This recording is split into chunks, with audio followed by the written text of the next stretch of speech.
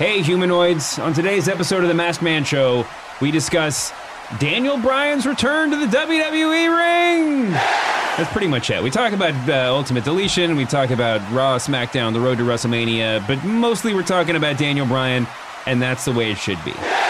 As always, we're part of the Ringer Podcast Network, where you can listen to my other show, The Press Box, on the Channel 33 feed. This week, my other tag team partner, Bryan Curtis, and I talked about the startling story behind John Skipper's ESPN departure, how cable news is staffing the White House, and some notable media moments from the NCAA tournament. Be sure to check out, as always, theringer.com. There's a great article by yours truly on Daniel Bryan's return that's up right now. And now, let's get on with the show. Hey, Peckerheads, it's me, Peter Rosenberg, the most mage caster of them all. Hey, this is Bruce Pritchard. This is Roast Battle Season 1 champion Mike Lawrence. This is Skylar Raston. This is Trey Kirby. This is your girl, WWE superstar, the legit boss, Sasha Banks. Hey, this is WWE superstar Braun Strowman. My name's Kevin Owens. I'm Shinsuke Nakamura. I'm AJ Styles, the phenomenal one, if you will, and you're listening to... You know what you're listening to?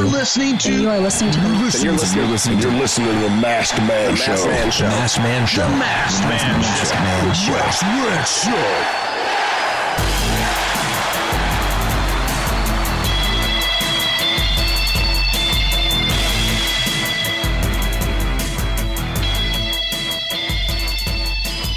Welcome to the Masked Man Show. I'm David Shoemaker. This is Dave Schilling. Hey, yo. Big Daddy Dave Schilling. And listen, I'm not even going to mess with any preamble this time. We've got enormous, the biggest news and the biggest comeback in professional wrestling history. I'm just going to say it. Well, it's since Shawn Michaels. I think Shawn Michaels is on the list. Bigger than Shawn Michaels. Okay. We just got, word came out yesterday, WWE had cleared to return to the ring Big Cass. He's 7 foot tall. Yeah. And you can't teach that. No, you can't. No, Daniel Bryan is back. Yes. How did this happen? Yes. Well, there's been chatter for the last few weeks, and going back to the beginning of this convoluted storyline with Shane McMahon, Kevin Owens, and Sami Zayn about him wrestling at WrestleMania. Yeah. And I'm just sitting doing my business, working, and I, for some reason, am getting a bunch of activity on my Twitter for everything I've ever said about Daniel Bryan the last 2 weeks. And I'm like, what's going on? So then I go to WWE.com, and there's the story. I wish Brian Dipperstein were sitting right here next to me, because he would. This is the story involves him, and we got to get him on the show. But I was at the dentist getting fitted for a crown, which is just an incredible, wonderful story. And yeah, phone's blowing up. But I reached in my pocket while I'm lying in the dentist chair, and there's this group chat that Dipperstein is on. I'm on. We talk about this all the time. Rosenberg's on there. Jew World Order. Jew World Order. Mage. I look at my phone, and someone said something to the effect of like, "Holy shit, Bryan," and that's it. And I was like, "What?" And I scrolled back up, and the previous comment on there was Brian Dipperstein, because he's just the most amazing dude, proclaiming to be a lifelong Kid Rock fan. So when I see "Holy shit, Bryan," I'm like, oh, someone just saw the Kid Rock bit and reacted to it. And then it took me a good 5 minutes before I got to look at my phone again and realized what was going on. I think I was the one who broke the news to you. Yeah. I got to tell somebody. It's amazing. Who else am I going to tell? Not Jim. Jim doesn't even know who Daniel Bryan is. Jim doesn't have a phone. Was he in ECW? I don't care if he wasn't in ECW. This is incredible stuff. It's amazing. It all happened so fast. It did. It's like I kind of want to do like a post-mortem, or total breakdown of everything that we've seen. Let's get to I think the big question, just on a really nerdy level, but the big question is like, when was this actually in play? Like, how long has this been in play? Right? Presumably they didn't find out yesterday. right before the announcement. It's not like they got the final test results and they were just and a bell went off and he got to go be a wrestler again. So if you stipulate that WWE's been sitting on this information for a couple of weeks, then maybe it's been a couple of months. Maybe this whole time where we were just like complaining that there's no real payoff to this angle. Maybe this has been sort of in their back pocket. Now, as we've seen in the build to WrestleMania and all the other matches, there might be a straight answer, but there's no straight lines. Or it's the most likely answer here is probably that like they knew it was possible, so they were sort of booking towards it, but had a lot of outs. Yeah. But so we'll come back around to that to try to answer that theory, at least our opinions on that answer. I think you can sort of draw a line on smaller things. Bryan's been conspicuously absent for the past on and off, but for the past month or so. Yeah, we joked on the show about him getting to go home early. For his job's 90 minutes long, and he goes home early, or like he's taking pay-per-views off or whatever. He's been. It feels like it's all happened fairly recently. Yeah. Another fun timeline thing, not fun timeline thing, but if you want to get into it, as excited as we were when WWE.com announced this yesterday, that Daniel Bryan's back in the ring, it's pretty clear after watching SmackDown that they were forced. They forced their own hand. They had to announce this yesterday morning to cut. They couldn't. It would have been a better storytelling if they had not had him announce his return and then had Kevin Owens and Sami Zayn destroy him. Oh, absolutely. They could just if the beatdown started and WWE just cut the feed, that would have been the greatest thing ever. And then announced their retirement on WWE or their firings on WWE.com. That would have been insane. But when you spent the better part of 3 years insisting that Daniel Bryan's brain is in no, condition to ever wrestle in a WWE ring again, you can't fuck around with that. No, and I think they probably formulated a lot of potential ways to get this information out there and to run this angle. And I think, despite how those of us who were around for the Attitude Era might feel, the best way to handle it in the Twitter era is to put it out there and let people get excited, have the conversation on social media, and then you get that great moment at the beginning of the show. What a great promo.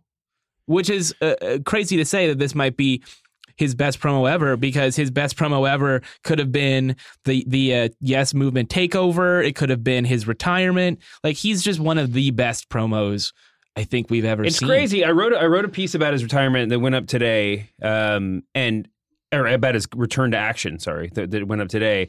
And when you look back over the Daniel Bryan, the WWE specific career arc, Daniel Bryan always had hardcore advocates from the moment he stepped foot in NXT. It's not, and there were certainly people who believed that he was, the second coming of Ric Flair, that he was the total package, that, he could do whatever. But primarily the reason why we loved him is because he was so anti-WWE. He was too small. He was too pasty. He was too normal looking. He was, interested in a different style of wrestling. And not just he worked an indie style. He was deeply committed to a style of wrestling that didn't work, that wasn't the going fair in WWE. And frankly, he was not known as a good talker, you know, and that's part of his appeal. It's you don't have to be people who were the Daniel Bryan diehards, on some level, I'm sure loved the fact that he was the opposite of The Rock. That's just what he was. He wasn't going to get a crowd over, get over with a crowd just by picking up a microphone. The most insane thing about Daniel Bryan's career in WWE isn't just that he got over to the extent that he did, but that he was good at everything. You put every situation they put him in, he excelled, right? Just, getting over as a heel seemed impossible for a little guy like that, right? Getting over at all seemed impossible. Getting over as a heel seemed impossible. Getting over as a leading man into the AJ Lee storyline, he's basically a romantic lead, getting over as a as a top draw on Raw when he was feuding with Punk for the WWE title, WWE Championship, and then getting over as a comedy act with Kane. Still, even at this point, I don't think he was regarded as a great promo. And then when he retired, when he was forced to retire, he cut, like you said, cut the best promo of his career, and then somehow went on to be a great talker as a commissioner.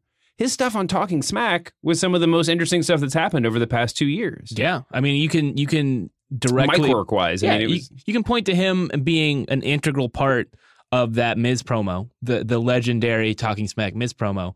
Not that he had a lot to say, but that he knew when to talk and what to do, and he reacted both genuinely and I'm sure on a kayfabe level reacting to that character. But I think you touched on something really important with why Daniel Bryan matters or mattered to wrestling fans is because his promo style, his in-ring style, drastically different than The Rock, Stone Cold Steve Austin, John Cena. You can draw a line from Austin to Rock to Cena, and Daniel Bryan exists somewhere else, and that's important. And that has been the way that the top guy in the business in WWE has carved out their place, is by being different. You go from Bruno to Hogan. Hogan's totally different than Bruno. Oh, yeah.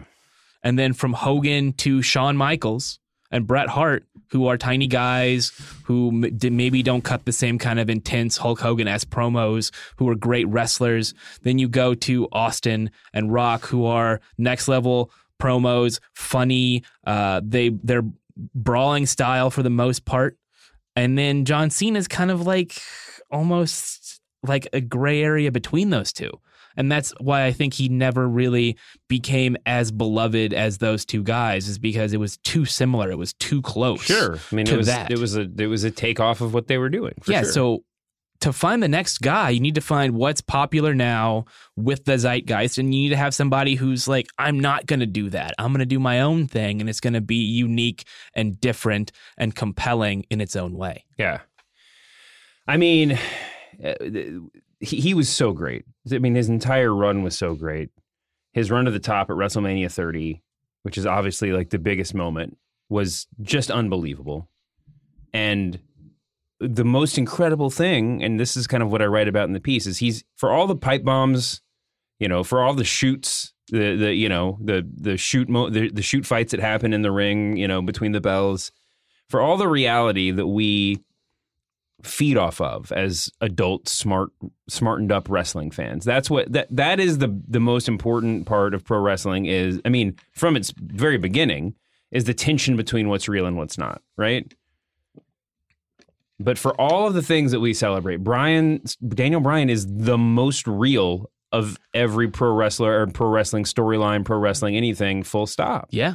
Because his storyline is his real life. He was never supposed to make it, and he did. It's a real Rocky story. And, Rocky is the template for every great sports narrative. So to have that be sort of real, and who knows how real all of this is and the timeline, I almost don't care. I know there are a lot of wrestling fans who are like, I need to know what Meltzer has found out about. When did they know, and how did they know, and when was the decision made? I just want to enjoy the story. Whatever the reality of it is less important to me than how it makes me feel. Yeah, I totally agree with that. If you want to know, I mean, Meltzer talked about it on his podcast and had a lot of background information, but it's all been a haze to everybody who was trying to report on it too. I mean, it's they're putting pieces together after the fact, and I agree with you. I was very interested. It was sort of like Game of Thrones spoilers. It was like I was so caught up in the euphoria of Daniel Bryan yesterday that I inhaled everything that I could find about Daniel Bryan.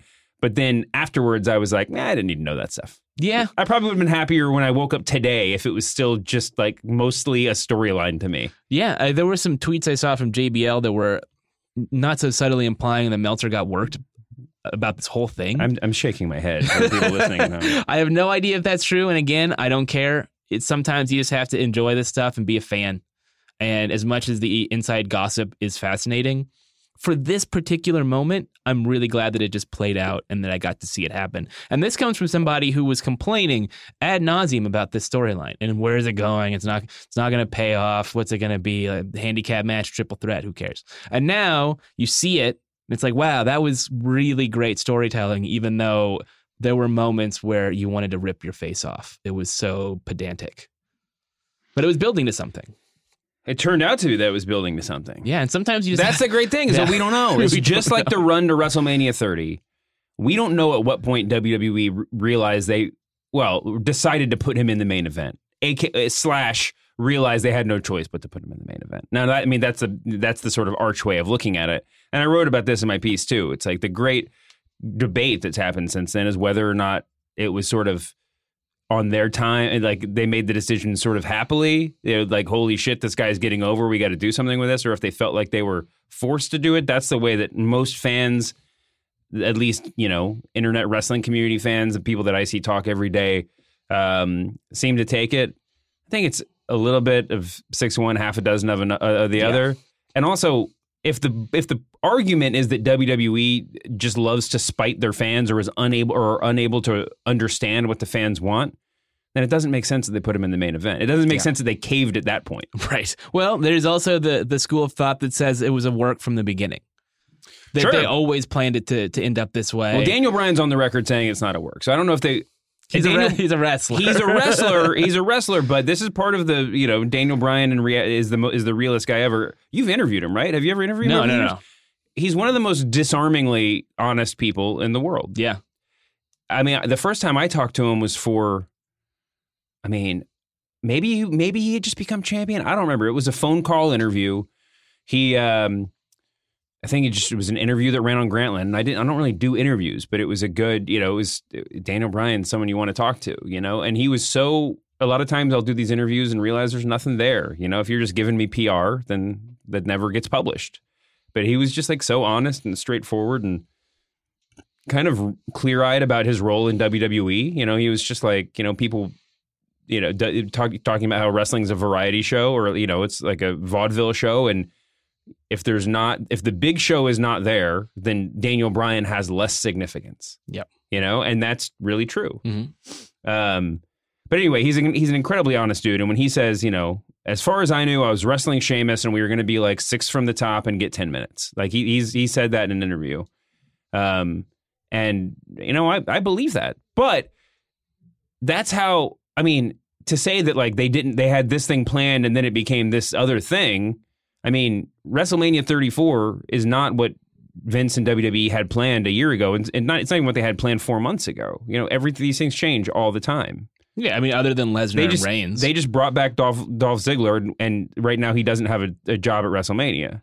So one would assume that when they were inking that deal, they had a plan sketched out for his WrestleMania arc, right? Yeah. Anyway, back to Daniel Bryan. He's back. He's back, and most likely wrestling at WrestleMania. They certainly set it up to be that tag team match that we've been thinking about for a while. And, all of the tension between Shane and Daniel Bryan, it's like, is this going to be a heel turn? What's going to happen? But it's almost like, wow, all that tension brought them together and made them closer. And now the friendship that I assume they're going to be relying on psychology-wise in that tag team match is going to feel more real. Yeah. It's been great. I can't believe looking back on it now. So I'm into the story. So it's been a great story with this being the payoff. This is separate from the Daniel Bryan story, which I wrote it. We've alluded to it. It's crazy that something this terrible had to happen in his life, and I wish he had the last 2 years back. But the Daniel Bryan narrative is better now than it was when he left. Yeah. It's crazy. And the craziest thing is, if you were writing a movie, if you were writing a storyline, if you're WWE, you're not taking one of your biggest draws and pulling them off TV. But if you had the balls to do that and the financial wherewithal, this is the way you would tell it. Yep. Yeah, I always say you should you gotta really trust the work. The one thing that we wish they would do more of is like when CM Punk walked out. Let him be gone for 3 months, for 4 months, for 6 months. You know, Yeah. they can't do that. But if they were to do it, it would be a lot more powerful. And this is the storyline hasn't changed. You know, this isn't Shawn Michaels where they kind of have to reboot it a little bit, you know, and reposition him. This is the same Daniel Bryan storyline we've been playing out since WrestleMania 28 or 29 when he got kicked by Sheamus in the face? It was 28. Yeah. In Miami. Yeah. Was it Miami? Yeah, it was Miami, not Orlando. And also kudos to Kevin Owens and Sami Zayn for 2 brutal Being beatdowns. the best. Great beatdowns. Those guys are going to have heel heat for a long time. Until one of them turns babyface. Well, of course, it's wrestling. But, you know, I always say he's being wasted. He's not doing enough. And he just finds a way to get into these storylines that end up being incredibly compelling from the Chris Jericho stuff to then with Shane and now all of this. It's been a good year for him in retrospect. Yeah, it's been fantastic. And now we get to fantasy book Daniel Bryan. Not fantasy book, or it is fantasy It's booking. still fantasy booking. But it's not irrational fantasy booking. Unless your name is Road Dogg, you're fantasy booking, brother. Now we get to fantasy book Daniel Bryan into all of these dream matches. The crazy thing is, and I wrote about this too, one of the wild parts of it is that the actual underdog story is, if not for the return from injury, is much less powerful now than it was when he left. Mm-hmm. Because half of the company are people that were even more unlikely than Daniel Bryan to ever make it into the main event of WWE. Right? Yeah. Like Daniel Bryan's success was what made people think, maybe we'll give El Generico a look. Yeah. You know? This Seth Rollins kid seems pretty good. Yeah. Finn I mean, Balor, Rollins, yeah. you look at guys like Rollins and Ambrose, I mean, they look like, you know, you can understand why they brought those guys would have been hired regardless. You know, who knows if they would have had the stigma of, you know, indie wrestling or whatever, but still Seth Rollins looks like a Vince guy. Yeah, but less so like someone like Finn Balor or even I think Dean Ambrose. Finn Balor, you could say that about Dean Ambrose, certainly Owens and Zayn. Yeah. And you know, half the dudes that are hanging out in NXT and even 205. Yep.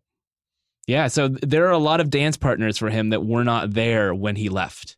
And all those guys, we have all these fans. It's funny because I was reading through Daniel Bryan's the fight, his match history. His last, that period where he got fired for choking Justin, what's his name, with his tie? Oh God, what is his Justin Gabriel? No, the ring. Justin the ring Roberts. Yeah, Justin Roberts. Oh yeah, the Nexus beatdown. During that period after he got fired, before he got rehired, just reading all the people that he fought in that span, and then you look back to his last year or so on the Indies before he got brought on before NXT.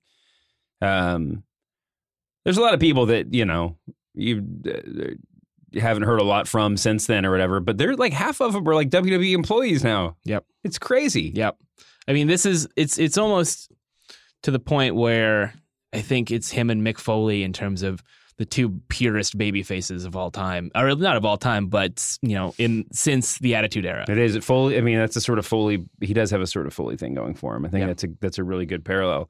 It's the beard. Yeah.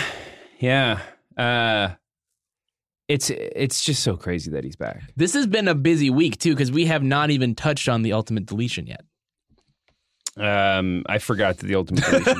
It's sort of like Daniel Bryan wipes everything out of your memory. So I texted this to you right after when you broke the news that Bryan was back yesterday. I was just like, we're now start the countdown clock because fans are gonna turn on WWE again for putting him in a tag team match at WrestleMania instead of putting him up against Brock Lesnar. See, I think it's going to be fine through WrestleMania. People are just happy that he's back. Mm-hmm. It's that oh man, that relief that he's going to wrestle again. And then the Raw and the SmackDown after WrestleMania, people are going to be starting to scribble notes about he should be main eventing SummerSlam and here's who he should be wrestling at WrestleMania, and it should be him and Reigns, and all that stuff is gonna happen. it's just that's the gravity of it of him pulls all of people's attention towards him. Unfortunately for him, but unfortunately for everybody else on the card. But to be fair, he's been tied up in this Owen Zayn, Shane McMahon storyline for some time. Yeah. So his involvement in that makes sense. But if you if you take a step backwards, the injury story, I'm going to say storyline, but the injury that kept him out of wrestling for 2 years had nothing to do with Owens and Zayn and Shane McMahon. Right. So you can use pretty elementary wrestling logic and say it would make sense. Everything I've learned about pro wrestling means that as soon as he got that doctor's note, he should have quit his job, showed up on Raw, and smacked Roman Reigns in the face, or just gone after Brock Lesnar. And I know we have their matches booked for WrestleMania, but again, everything I've learned about wrestling, that doesn't matter. Yep. If we're talking about this as a storyline, he needs to go straight back. I to never the top. lost the belt. Give me the belt back. Yeah, I'm the champion.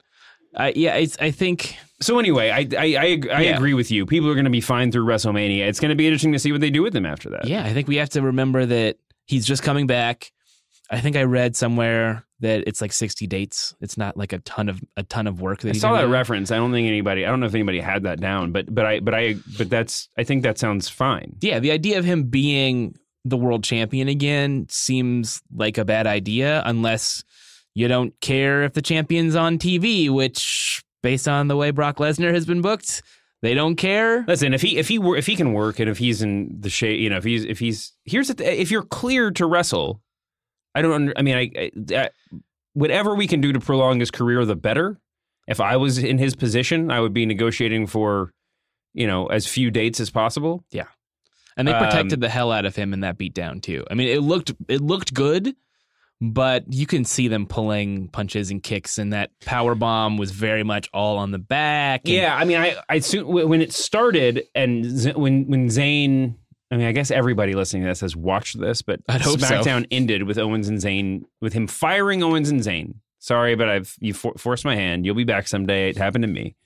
And then they beat the crap out of him viciously. I think Kenny Herzog's writing about that for us. I think it'll probably be up tomorrow being Thursday, just like all of these beatdowns and why they're effective and why they matter. But when Zayn was on top of him laying in with the working punches, I was thinking, oh, they're not confident yet. Because if I thought the whole beatdown was going to be, Owens with the knockdown and then just a bunch of punching and kicking. Yeah. That would have been the safest of safe ways. Yeah. Then he got to get his stuff in. He did. He got some heat. He looked great. Yeah. I mean, kicks look good. He's been, He threw that German suplex. No, too. it's been an open secret, not even a secret. He's openly been training. Yeah. The WWE won't let him wrestle, but he's not just been sitting at home eating chips. That he looked like he was ready to go. I mean, yeah. and it's funny, man. When I was writing about him, I know a lot of this has come out since he retired, and certainly, but I think that a lot of the stuff about his lingering injuries. There were a couple of stories written before his last comeback, but it's kind of shocking the degree to which he was working hurt. Mm-hmm. He was defending the title with no feeling in it, with no strength in his right arm. Mm-hmm. No feeling. Right. This wasn't he couldn't body slam Eddie Guerrero situation or something like that. But it just didn't have it all together, and he was just working through it. I feel like that happens more than we'll ever know. Where it's I've got a nagging injury, I'm just working through it. Like Dean Ambrose must have been working for a while through his arm injury. Yeah. Yeah, it's just that's part of the job. But it's true. I mean, people go down with, and there've been some concussion cases, obviously. Yeah. But it's sort of like the NFL where, and this is not a knock on WWE's wellness policy, but it's sort of like the NFL just in that if you fall down because you're dizzy, if you got the googly eyes, if you are clearly showing signs of a concussion, that then you get checked out, and that you're out of action for months. Maybe it's the end of your career.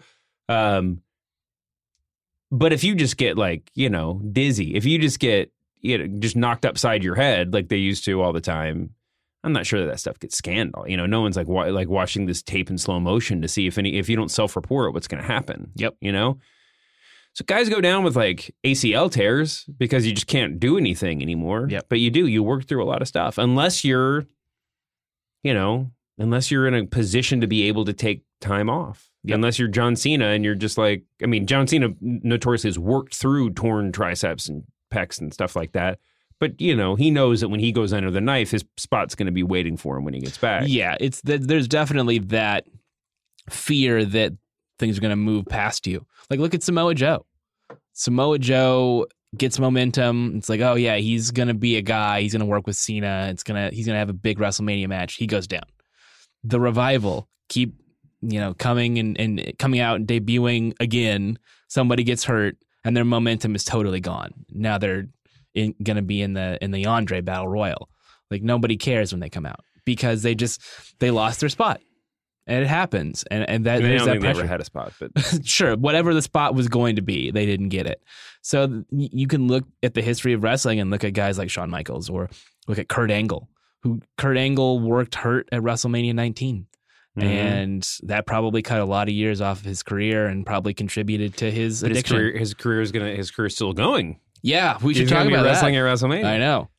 Let's do that. Let's we'll circle back around to Daniel Bryan. But you mentioned Samoa Joe.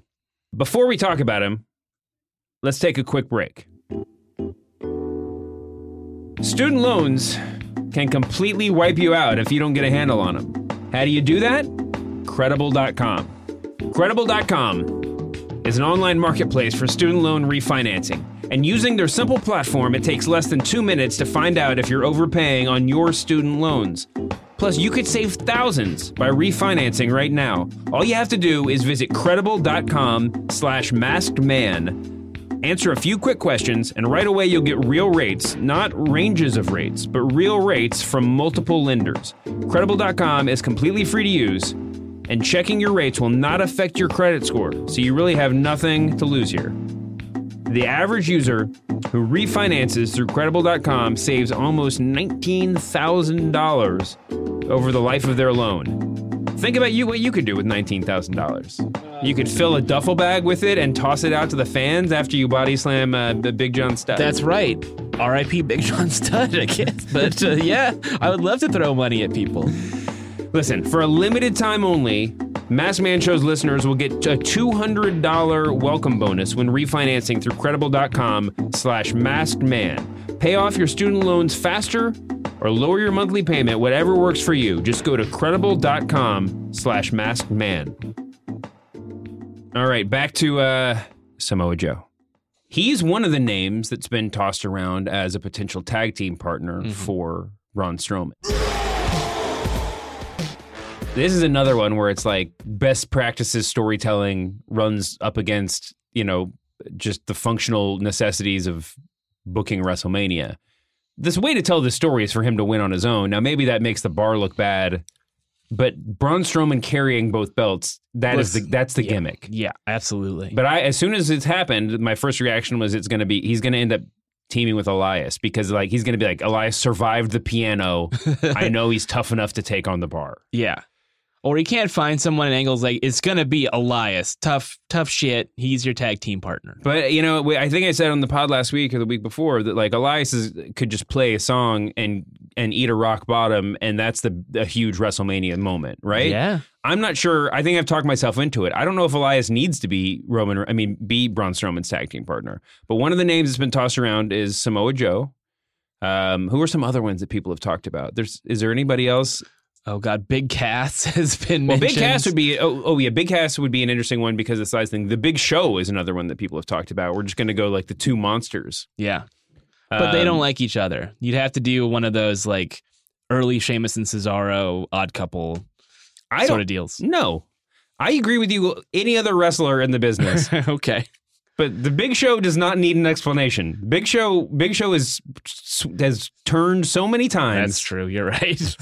He has no character motivation other than being large. They should have them be best friends, like team up, high-fiving, and just demolishing people. And then next week on Raw, and then have Michael Cole be like, Guys, next week we have a very special mini documentary explaining how Big Show decided to become friends with Braun Strowman. And there's all this buildup, and then the video is just Big Show waking up in bed in a hotel room and rolling over and then looking and then kind of shaking his head and then getting out on the other side of the bed instead. And that's the entire documentary. He turned, literally. Here's what I would do. And this is not going to happen because it's too late. He doesn't even work for the company anymore, unfortunately. Say. You know what I'm going to say. Yeah. Ellsworth. Yep. Because, okay, we're not going to do a thing where Braun Strowman beats both of them by himself. Like, you don't want to bury Sheamus and Cesaro, even though it's Braun Strowman and he has been established as bigger and better than everybody except for Brock Lesnar. Mm-hmm. So you're not going to do that. But you do want that visual of him kind of doing it by himself and carrying the two belts. Yeah. It looks awesome. A belt on each arm. Like, that's a great thing for him, for his heat. So you can't have him do that, but you can have him have kind of like an albatross tag team partner that he has to like drag to the ring, and it's kind of embarrassing for that guy. There's nobody else in wrestling where you can just kind of like bury them as a joke and it work and it not mess up the credibility of the match because it's Ellsworth. Yeah. It'd be perfect. And then, of course, Ellsworth's career was started by Braun Strowman beating the shit out of him in a squash match. It would be perfect symmetry. It'd be a great WrestleMania moment for Ellsworth, fantastic. For Strowman, for everybody. I'd love it. It would be really great. I mean, they actually could run that same storyline, less of a albatross situation, but they could just like, if there's somebody like, they could call up somebody from 205 Live. But the pop is so much bigger if it's Ellsworth. Yeah. That's a huge moment. I know it sounds ridiculous saying James Ellsworth coming back at WrestleMania is a big moment. No, it would be really good. And WrestleMania could use another sort of, popcorn match. And I don't mean that as like time to go to the bathroom. I mean just a sort of refresher, like, Oh yeah, I was saying this on Twitter. A comedy set. You look at that card and there's no breaks. There's the 2 battle royals. Yeah, I always take it back to because of my personal experience. What was the last New York WrestleMania? 29. They had 3 or 4 main event matches back to back to close the show, and they were all half an hour long. And it was like, just the the ring time felt like half an hour for each one, and it was brutal. Yep. Like they were all good, but I was dozing off. I mean, I was like, my body had gone into hibernation mode by the end. It was that's a slog. You know? I appreciated last year where you had that women's title match, the 6-way or 5-way, whatever it was, in between Lesnar and Goldberg. And Reigns and Undertaker. But there's no match like that this year. And you don't want to put a women's title match in that spot because it devalues the women's revolution sort of thing. You got to have something where people can just be like, I can relax. Yeah, no, I'm all in. All right, but here's one other fantasy booking suggestion. Okay, I'm ready for By this. the way, apologies. I'm going to tease this, but like apologies to everybody for whom NXT TakeOver New Orleans was spoiled last week because Wikipedia, I just started reading the matches off Wikipedia. Honestly, I didn't watch NXT last week, but like I don't know what's been announced even when I do watch. Yeah. My point of reference is Wikipedia. Yeah, I mean, you're not watching NXT every week. I get it. Anyway, I will try to avoid such issues in the future. But what if Johnny Gargano is his partner, surprise partner at WrestleMania? He works Saturday night and then shows up. That'd be great. Whatever happens on Saturday, if he wrestles a match on Saturday, it'll probably end with like his farewell to NXT. Everyone's like, that was good. My heart is warm. I might watch 205 Live more than I normally do because that's where he's going to be. And then he shows up at WrestleMania. I'm more into that than Ellsworth because at least that gives Gargano something exciting to do, and he's got a lot of value going forward. Ellsworth is a comedy character. Yeah. He's a job guy, and he knows that. So you're putting somebody in that spot who has potential and has room to grow in the company. I like the Ellsworth idea. I don't mind. I mean, the Gargano thing I think is could work too. I feel like this is going to be Samoa Joe or Big Cass. I feel like the functional answer is we need to put another big name on the card, right? Yep. Samoa Joe has earned this. Big Cass, we give him the spot, even if it's the Big Show. That it's functional in the sense that like Big Show and Braun Strowman. It's functional in the sense that it sets up Big Show and Braun Strowman versus the Authors of Pain. That's basically what it is. It's like these things have like everything happens for a reason. Giant guys, yeah. But yeah, so that'll be cool. So listen, we're spending too much time on this. Oh, you wanted to talk about Kurt Angle and the First Lady of Wrestling, Ronda Rousey. I don't want to talk about it too much. It was just something that came up. It's funny. You think about all of these matches that are on this card. And every single one, save for a couple, could hypothetically be a pay-per-view main event. Almost all of them could headline a show. Maybe not a WrestleMania. Every match at WrestleMania? Just about, save for like... No, I'm just making sure I'm clear on what you're saying. Yeah. All of these matches, so many of these matches, because obviously the tag team title matches, maybe not. The Cruiserweight title, definitely not. The Battle Royals, definitely not. But almost all of them are big money, big matches. And now I feel like Ronda Rousey and Kurt Angle versus Triple H and Stephanie McMahon, which could have been considered the main event because it's the big pop culture celebrity crossover match, is totally dwarfed by Daniel Bryan coming back. Is that going to be the main event? Daniel Bryan and Shane versus an Owens argument and Zayn? can be made.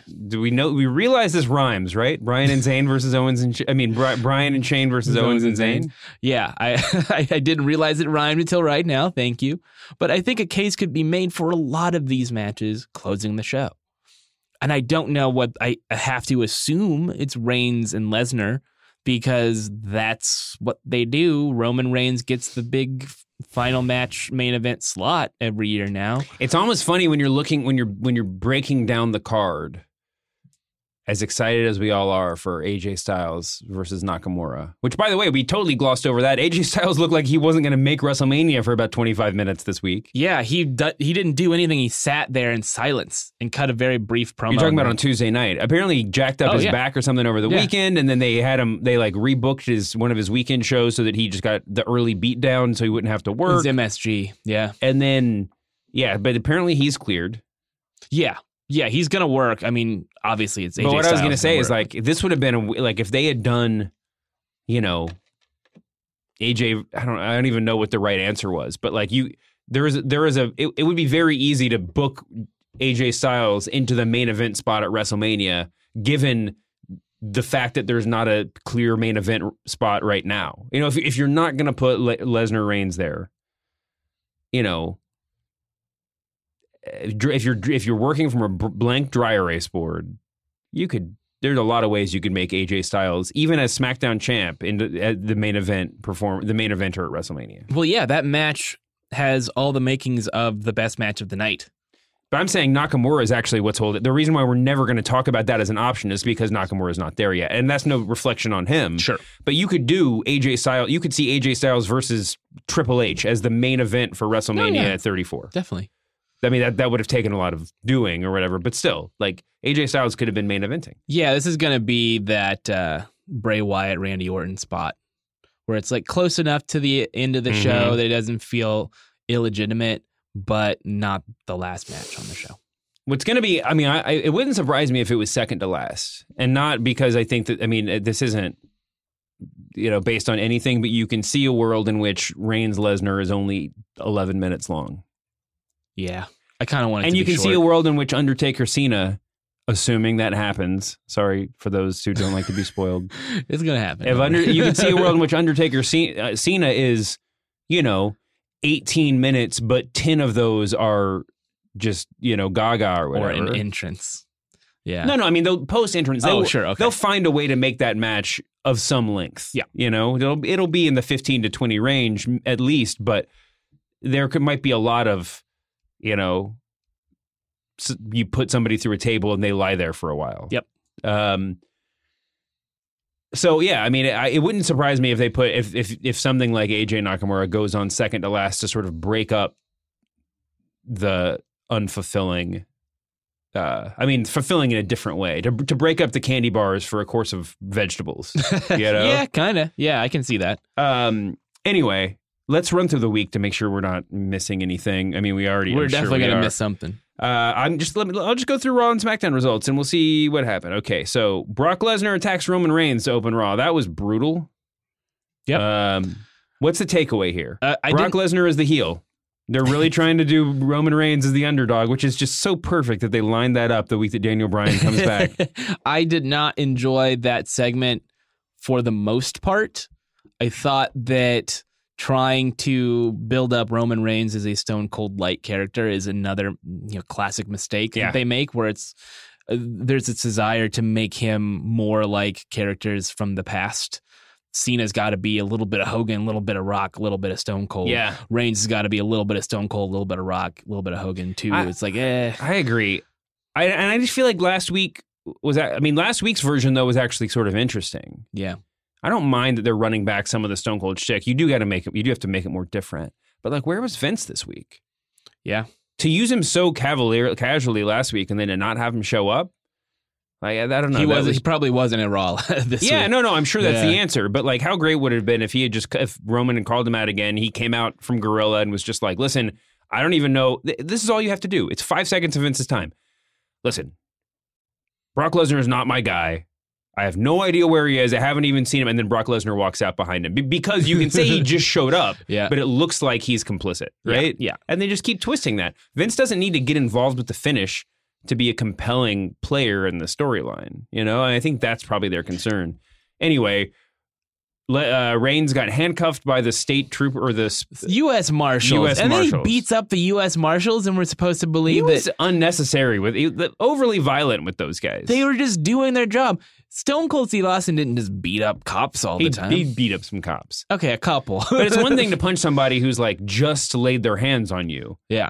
He like knocked down a dude and then looked around the ring and then went and found him again and punched him over and over again on the floor. Yeah, it's just, that's not Roman Reigns' character. Yeah. To just beat up police officers and then not get arrested. Like, they took him to the hospital, but then you have to assume he's going to jail after that for beating up some U.S. Marshals. Weirdly, it was a good beatdown for what it was worth. Anytime you can suplex somebody in handcuffs 10 times, it's a good beatdown. The F5, all that kind of stuff. Yeah. The most harrowing part for me was when Lesnar came back to tip over the gurney. And it didn't and he had to like slide it. And then by the time he actually got it tipped over, Roman was too close to the ring wall hit the barrier. And I was like, oh, that'd be terrible if his ankle snapped in half because of this stupid gimmick that he's actually strapped down to a gurney. Yeah, it did not look great. But for the most part, that was a good beatdown. I just didn't like the logic of he's going to beat up these cops and then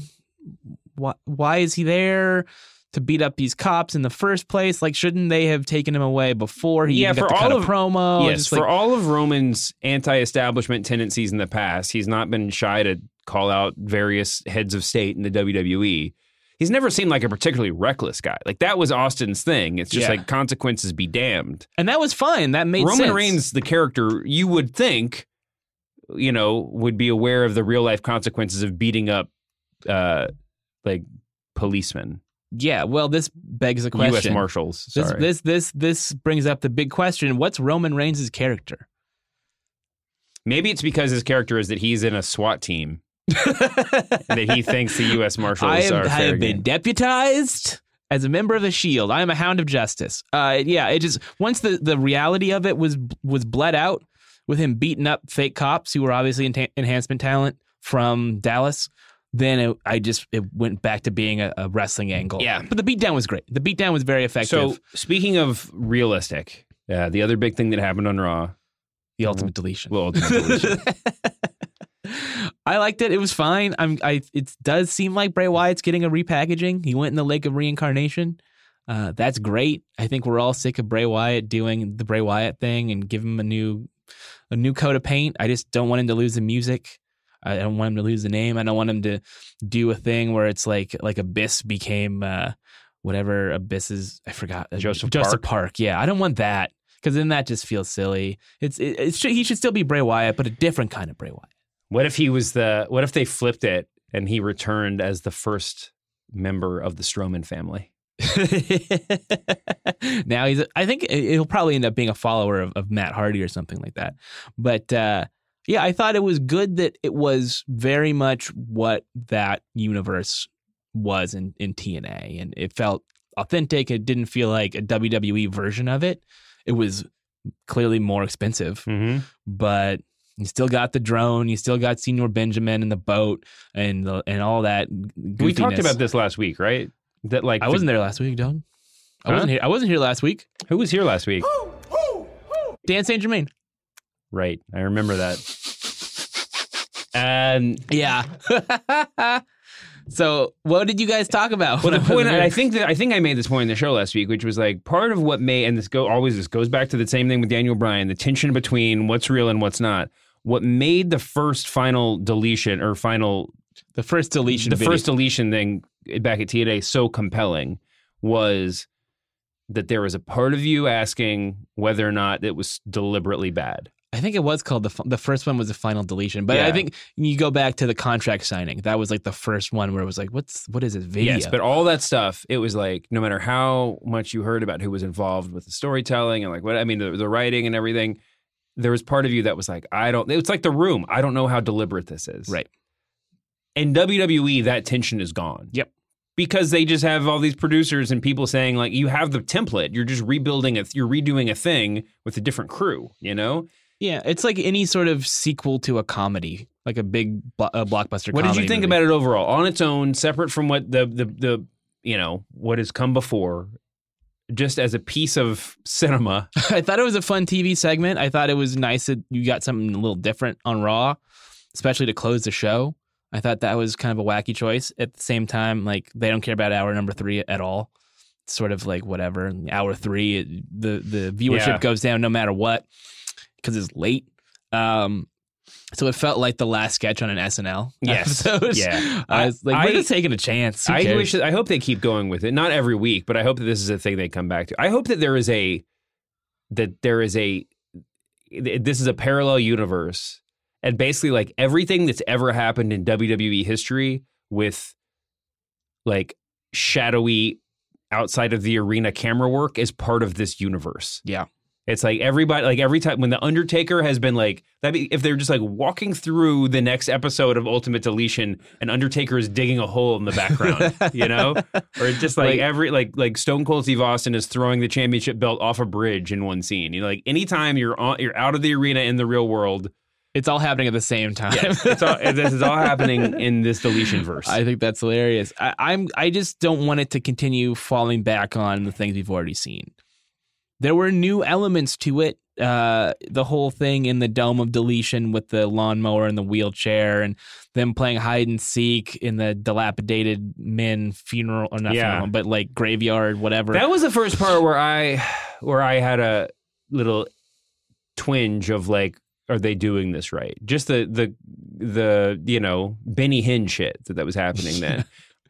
In retrospect, I don't have any problem with it, but because that's Matt Hardy territory. That's deletion territory. That's fine, and it's worked, and it's but that I think, and that's part of probably why it's going to end up being really effective, is because that part was the most different from from the Wyatt family versus the New Day, like the WWE's previous iterations of this stuff, right? Yep. Just the reckless comedy. It's pure silliness, and which Michael Cole mentioned before he threw to the package. So now this is the big thing that people are talking about, that Michael Cole was so harsh on it about this segment that people think that Michael Cole is going to be a part of this storyline. I think that's certainly possible. It could also be the other thing where it's just Vince McMahon saying, you got to cover for this in case people hate it. But if Vince wasn't, if your theory is right that Vince wasn't there, then it's probably not Vince. But then the third sort of, I think, more realistic version of why he said that is, this is something that exists outside of WWE, right? This is not traditional WWE content. Right. So the more that you emphasize that WWE as the evil corporation is against it, the more fans become excited about supporting it. It's the same thing with Daniel Bryan. Great call. As long as Daniel Bryan is against the authority and does things that are distasteful to the voice of the company, be that Michael Cole or Stephanie McMahon or whoever, the more people are going to love him. So I think that there's a little bit of that there. I try to give them the benefit of the doubt. unless I know better. But I think in this case, there was some thought put into making sure this felt like it was different. Yeah, I agree. That's it for like exciting things that happened on Raw. Yeah, we had some more Sasha Bailey stuff, but I mean, that's whatever. And nothing really exciting happened on SmackDown except for Daniel Bryan. Yeah, it was. I said on Twitter that it was a really great advertisement for WrestleMania. Yeah. In that every angle was sort of touched on, but it told one complete story. And at the end of it, if there was still a pay-per-view, you would press the button on your TV and order the pay-per-view. Yeah. And that's really hard for them to do sometimes. I mean, everybody's doing God's work here. Natalya and Charlotte were pretty good. Yeah, I think Charlotte... The Usos stuff has been fantastic. That was a great promo from them. Another great promo from them. And I liked the match. It wasn't the smoothest match because of the height difference. Sometimes that's awkward, but I'm excited for that match. And I think Charlotte losing to Natalya is a little strange if she's going up against this undefeated monster and she's not the clear babyface. Because they're both baby faces. I'm not sure where they're going there, and the Carmella stuff is confusing. But Charlotte looked like $1 million. She's clearly a huge draw in the making. I just don't think she's going to win. I think she's doing the favors. She's doing the job. I mean, that makes a lot more sense. Yeah, just from a storytelling point of view. You keep building it up, and Asuka losing her streak is akin to who's going to beat The Undertaker at WrestleMania. By the way, they talking about advertisements for WrestleMania, they did a great job. I mean, they've done a bunch of good little things well. Asuka versus Alexa Bliss this week on Raw was really good and did a good job of keeping Asuka in the spotlight. Alexa can lose. That's fine. Yeah, nobody. I don't think she's less over if she loses. And shout out to Nia Jax, because I think as little as I cared about that angle before last week and this week, I care more than I didn't care before now, because I think they finally picked up on what the compelling story is there. Is Nia Jax is not like most girls, as you've heard, because of her size, and Alexa Bliss is the mean girl at lunch in high school. Yeah. And that's the story. And except when she's tag teaming with Braun Strowman. And then right. She's the cutest thing ever. Yeah, I think Nia Jax is surprisingly going to be an effective babyface for Raw. I think so too. And I think it's a great example of, I mean, whether or not it works, it's like if what you have isn't clicking, just do the opposite, do the other thing. Yep. What's the worst thing that can happen? You're back where you started, you lost a couple of weeks, it's not that big. Or you turn into the Big Show and you have no motivation anymore. That's the dark side of that. Sure. You try too many things. Or Mark Henry, who's going into the Hall of Fame. We haven't even talked about that. That's how big of a week this is. Oh, man. Pain to the Hall of Fame. I got my tux ready for the Hall of Fame. I can't wait. You don't really have a tux? No, and I'm not going, I don't think. The Hall of Fame's tough. It's a tough hang. It's a long, long night. A sneaky thing about the Hall of Fame induction ceremony that a lot of people don't know is that it's actually on the network. Yeah, I can watch it from my hotel room. You can watch it from a car in the parking lot of the Hall of Fame ceremony. Yeah, it's not unless you're there and you're talent and you're, in the front row and you're, you've had obligated some to go. Is that you're forced to go? But I think I know some people last year had a good time. Is all I'm saying. Yeah, no, you get a little loosey goosey. Yeah, I'm trying to imagine what the best case scenario would be. Like maybe if you had a really nice box, a really nice suite. Yeah, but then I guarantee, like 30 minutes in, you and your buddies would be like a little bit too drunk, and you'd just be like, fantasy booking. I mean, that's fine. That's a lot of fun. That's what I do at Raw most of the time. Yeah, is just like have a couple drinks and start talking through the show. True. Anyway, I think that Jim sent me a bunch of tweets of wrestlers responding to Final Deletion. Ultimate Deletion, sir. Ultimate Deletion. Oh yeah, I got everybody's that same really email. into this. Hulk Hogan tweeted about it. Hulk Hogan's always angling for a job. How can I be in the next one, brother? Hogan not like it? Hogan just said, "I'm deleted HH." Does he sign HH because he has someone tweeting promotional stuff that's not him from his account? Maybe. Or did he just see Hillary do it and ripped her off? It's just my favorite Twitter gimmick of all time. HH? Me and Zach Linder, friend of the pod, Zach Linder, tweeted each other with that signature all the time, and text each other with that signature. Oh man. I hope they do it again. I'm gonna start signing mine. HH, yeah. Don't do it DS because we have the same. We have the same. It's very confusing. Initials. Oh, there you go. We're just like M&M's the candy. Yeah, or yeah, I guess that's an issue. Or the rapper, though he doesn't spell it that way, guys. So Daniel Bryan's back, bringing it back around full circle. I could not get any work done yesterday after that announcement. I was just like you. I was in the K-hole of, oh god, I got to read all the Daniel Bryan stuff I can. It's great. I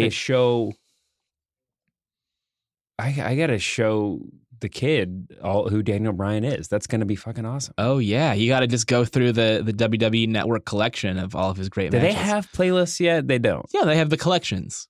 Oh, okay. Yeah, so you go into the vault or whatever, and there are collections for all your favorite WWE superstars, even all the some best old timers. matches. Yeah. Oh yeah. All right, this is gonna be good. There's an Alexa Bliss one.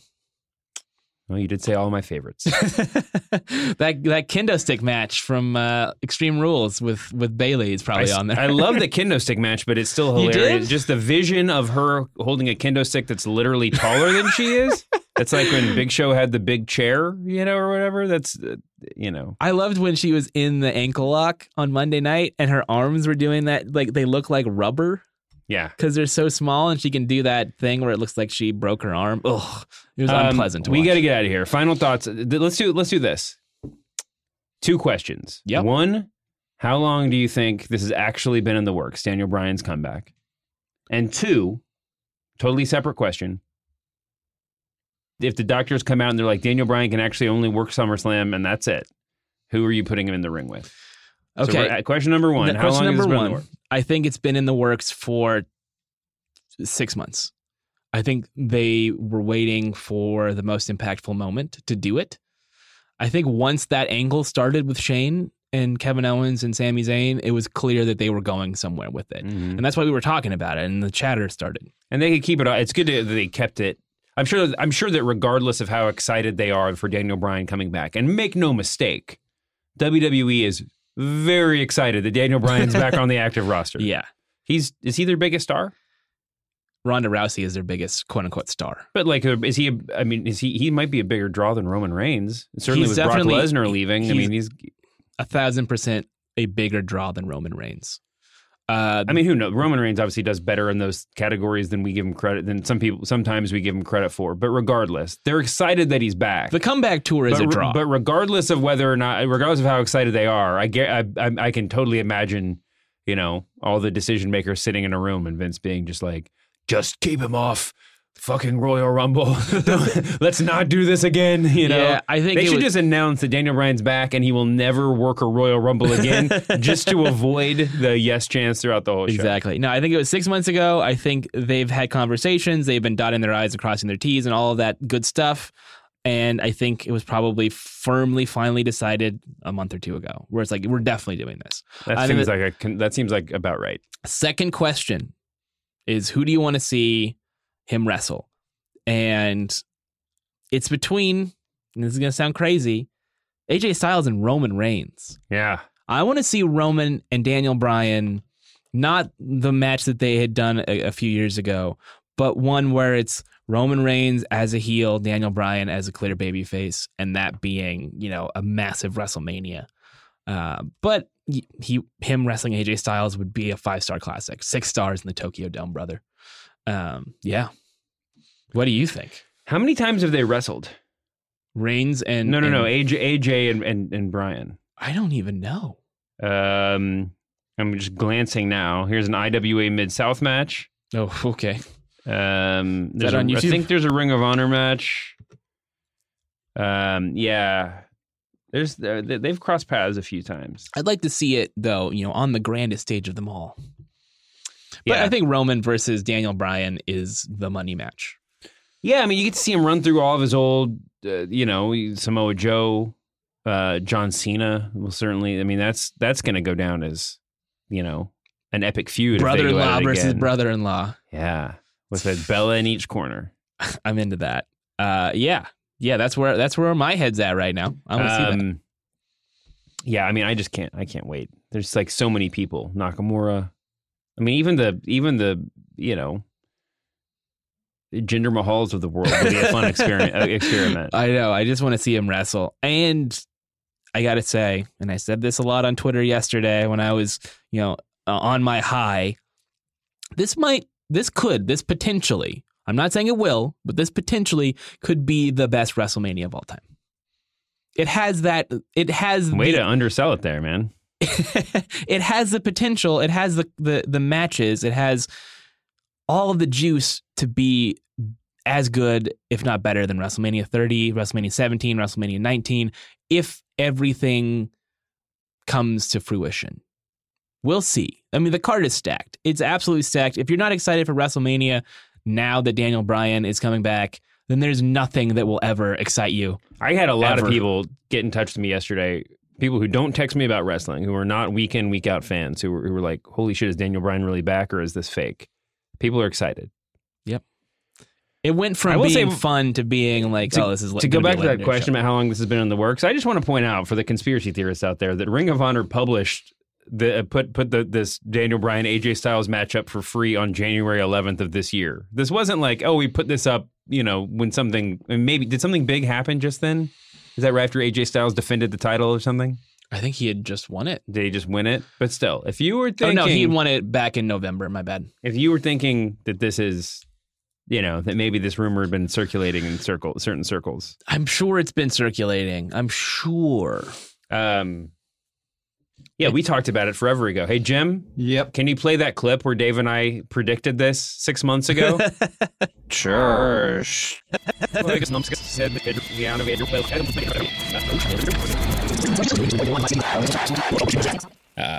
20th I think that's the day that Bryan's gonna come back. March 19th or 20th, somewhere in that range. It's in that week. Yeah. I don't want to, because if I just say it's the 20th, then I'm going to look like a fool. Yeah. Well, that was really cool that we were able to predict that. It's so neat. Jim, no one ever gives us credit, but that's fine. Jim, thank you for going back into the archives 6 years and finding that clip. You're welcome. We only have 2 episodes left before WrestleMania. Or less if we just stop doing episodes. This could be the go-home show if you want. I have a torn meniscus, and I just can't do a podcast next week. Dr. Maroon has prohibited me from podcasting for the foreseeable future. Shouts out to the man Maroon. That's not true. That was totally a joke. I don't need any lawsuits in my life right now. Thank you, Dave, for being here as always. Jim, thank you for being a friend. We traveled down the road and back again. Thank you to Daniel Bryan. Thank you, Daniel Bryan. God, he's the greatest. Yes. The greatest wrestler in the history of wrestling is back. This is a big week. It's hard to wrap your mind around. This is like if Austin came back. If Austin came back and he was magically 32. Yeah, I mean, if he had come back after 2 years, like if he came back in 2004, 5. Yeah.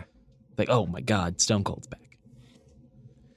It's true, but part of what makes the Daniel Bryan return so exciting, I know everyone's going to be begging for him to be in the main event and he deserves to be there, but what makes his return so exciting is that he's a worker, that he could he's going to put guys over. He's going to be an important part of the machine. Wow. I'm thrilled. Anyway, forget it. Give me a New Orleans stat. Yes. Thanks for listening, guys. Thanks for celebrating this wonderful moment in wrestling with us. Apologies to Dean Ambrose for not being on the list of most exciting Daniel Bryan opponents, although that would be really fun. Has not been cleared by Dr. Maroon.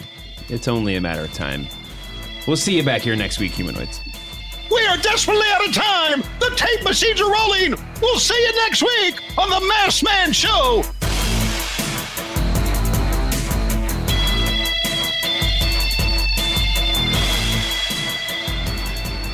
Wouldn't it be great? Daniel Bryan's opponent is just Sheamus and he kicks him in the head and knocks him back into retirement. I would be into that. This would be a great troll. Sheamus, and then Sheamus retires after that, so he can't even get the win back. Yeah, and so does Daniel Bryan. No, he knocks him right back into retirement. Oh, that would be fantastic. It would be the best. That's how I would book it. Book it! Credible.com is an online marketplace for student loan refinancing. Using Credible.com's simple platform, it takes less than 2 minutes to find out if you're overpaying on your student loans. You could save thousands of dollars by refinancing. All you have to do is visit Credible.com/maskedman, answer a few quick questions, and right away you'll get real rates, not ranges of rates, but real rates from multiple lenders.